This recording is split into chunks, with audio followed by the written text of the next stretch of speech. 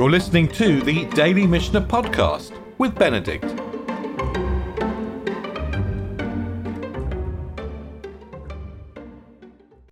We've been going through a sequence of halachot, of decisions, where Beit Shammai say one thing, Beit Hillel say something else. Generally, Beit Shammai are strict and Beit Hillel are lenient. And the sages decide according to Beit Hillel, and perhaps there's a third opinion at the end. That's been the pattern for pretty much the first chapter and a half of the Mishnah Beytzah. And we're now going to conclude this pattern, but we're going to change it. Focused on groups of three. It's very interesting that somehow the Mishnah of Beytzah seems to have some literary patterns to it, but these patterns change as we go through the Mishnah. So let's try to pay attention as we go through this part of the Mishnah, and we'll see how the patterns change. So how do we know we're changing to a group of three? Well, first of all, we begin shlosha dvarim in three things.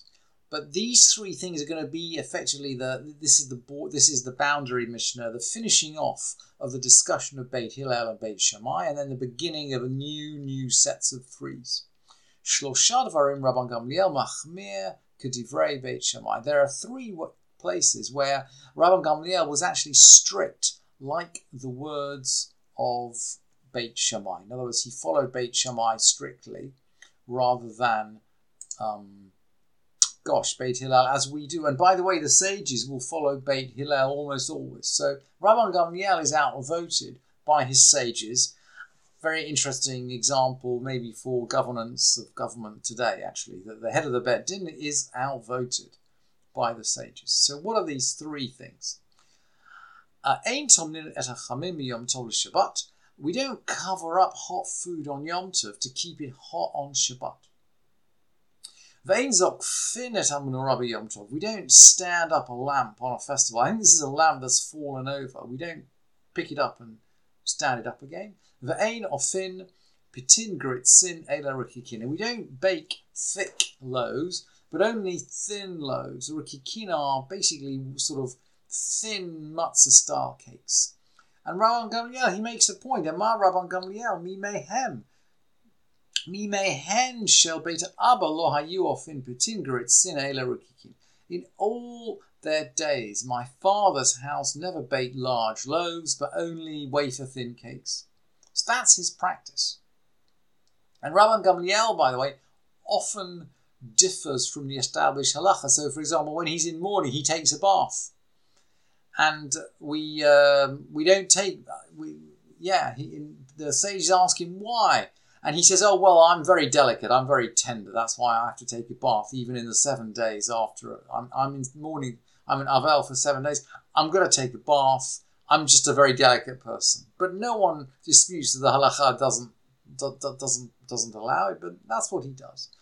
And it's with this kind of sort of attitude that the sages respond to him. Amrulo, they said to him, what can we do with regard to your father's house? But they were strict in respect to themselves. But, and here's the punchline, but they were lenient towards all of the rest of the people of Israel. They were lenient towards all the rest of the people of Israel to let them bake both large loaves and even these are charcoal roasted loaves. So in other words, the people of Israel did not follow the practice of Rabban Gamliel. And I think this is probably the sense of the beginning of the Mishnah. Shlosha dvarim Rabban Gamliel machmir kedivrei Beit Shammai. In these three cases, Rabban Gamliel was strict, like the words of Beit Shammai. Maybe the suggestion here is that he does not expect the rest of the people of Israel to follow him. This is his particular practice. Now we're going to follow the rule of three. We've now changed from Beit Hillel and Beit Shammai to the rule of three. Afu amar shlosha dvarim lahakel. He also made 3 lenient decisions. And these were forbidden. Again, the sages did not agree. Mechabdin ben hamitot. One sweeps out between the couches. Now, lechabed means to honour somebody. But it seems to mean, and Jastrow will justify this, in quite a few places it's used to mean to tidy up, to sweep out. Somehow you honour the room by sweeping it out.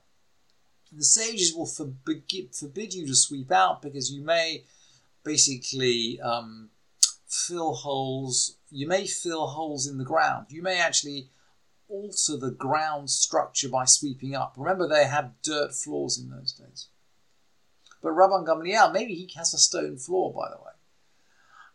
Rabban Gamliel will sweep up between the couches. So we're gonna eat Roman style, reclining, and the crumbs are going to fall on the ground between the couches. And after the meal, in Rabban Gamliel's house, they're going to sweep up between the couches.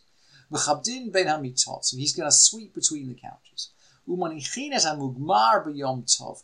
They put a mugmar on a festival. A mugmar is a kind of a collection of spices which you put on the fire in order to make your house smell really lovely. And of course we know that you can cook on Yom Tov. And we learned 2 Mishnayot ago that you can use a fire to warm yourself up on Yom Tov. So we're using a fire to heat a human, and we're using a fire to heat food.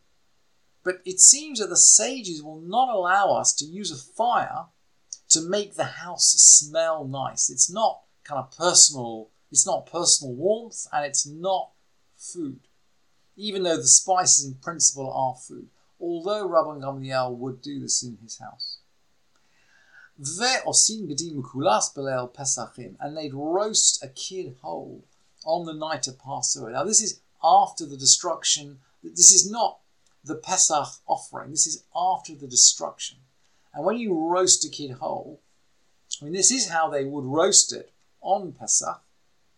But we don't roast after the destruction of the temple. We don't roast a kid whole because it looks like it looks like we're celebrating Pesach, but outside the temple, outside the structure of the temple. So the sages forbid. V'chachamim osrin, and the sages forbid. Let's have some more threes. Shlosha dvarim Rabbi Elazar ben Azariah matir v'chachamim osrin. In 3 cases, 3 things Rabbi Elazar ben Azariah permits, and the sages forbid. You see, we're in this pattern. There are 3 things, Shlosha dvarim, and the sages are going to forbid. Parator, and these, by the way, are not necessarily to do with Beytzah or to do with Yom Tov. So we're just going off on a track of triple halachot. The Parator yotzah beritzua sheben karneha, his cow used to go out with a strap which she had between her horns. We actually learned this Mishnah on Shabbat. This is referring to an animal going out on Shabbat. Of course, the animal can't work on Shabbat. The Shabbat is a rest for your animals and your slaves as much as it is for you. So the animal can't work on Shabbat. But Rabbi Elazar ben Azariah apparently had this cow that used to go out with straps on its horns. Maybe it wasn't his cow. Maybe the Gemara in Shabbat says, or maybe it was his neighbour's cow, but he didn't protest. That's why it was attributed to him as if it was his cow. It seems pretty clear from the Mishnah in Beytzah it was his cow. And the sages did not agree. What else did he do? You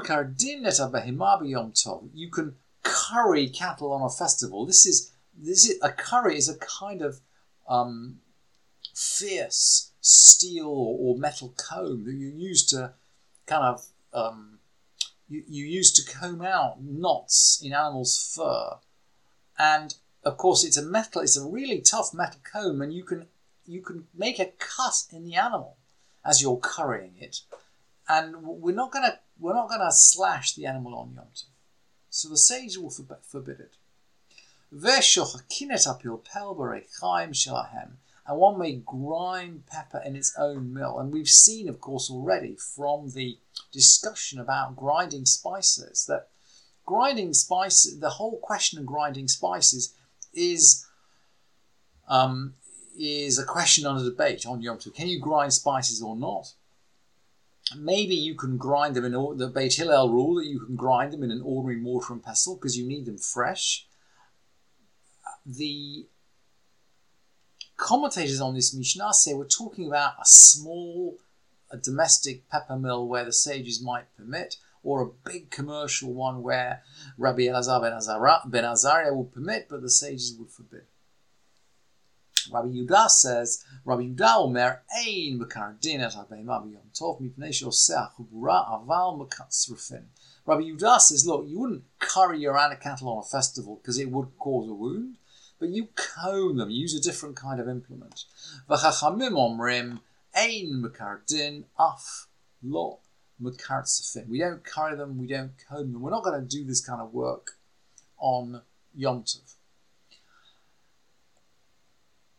What is it about this pepper mill? And very interestingly, the Mishnah now brings another rule of 3, which I couldn't resist bringing just because it goes with the previous Mishnah, even though this is more than the normal quantity we deal with in one shear. Harechaim shel pilpel tume'ah mishum shlosha chelim. The pepper mill is susceptible to impurity. In other words, it can be made impure because of 3 kelim, 3 utensils. Remember, we've already learned that anything defined as a kli is a finished object, basically. Anything which is a finished object, a kli, is receptive to tumah. In other words, if it comes into contact with a dead body or a dead sheretz, it becomes impure, and we can't put food into it. We certainly can't put food into it if a kohen is going to subsequently eat the food, or if we want to be in a state of tahara. So why is the pepper mill going to be receptive to tumah? Well, it seems like there are 3 different parts in the pepper mill, each one of which could be makabel tumah, could be susceptible to becoming unclean. Mishum kli kibul, the first one is the receptacle. And this seems to be a wooden receptacle at the bottom of the pepper mill, but it could be metal as well. When we finish grinding our pepper, it's going to fall in the bottom of the mill, and there's going to be some kind of little cup underneath to catch the pepper. So that's, if it's a receptacle, and it's finished with clearly a kli, right? It's just like any other dish. So it must be susceptible to uncleanness. Umishum kli matachot. There's some metal kli. There's some metal utensil in it. This must be the grinder. There's a metal grinder which is grinding this pepper away. And because it's a finished off metal object, it's a kli. It's susceptible to uncleanness. Umishum kli kvara, and also because of a sifter kli. And why the sifter kli does receive tumah is not really quite clear. Perhaps because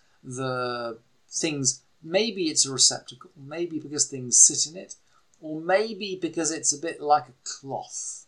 And of course, a cloth garment can be made tameh. So we're not quite sure why, but it's very interesting that the Mishnah is going to continue with its rule of 3, and we will see a little bit more of these patterns as we continue the end of the chapter and the beginning of the next one.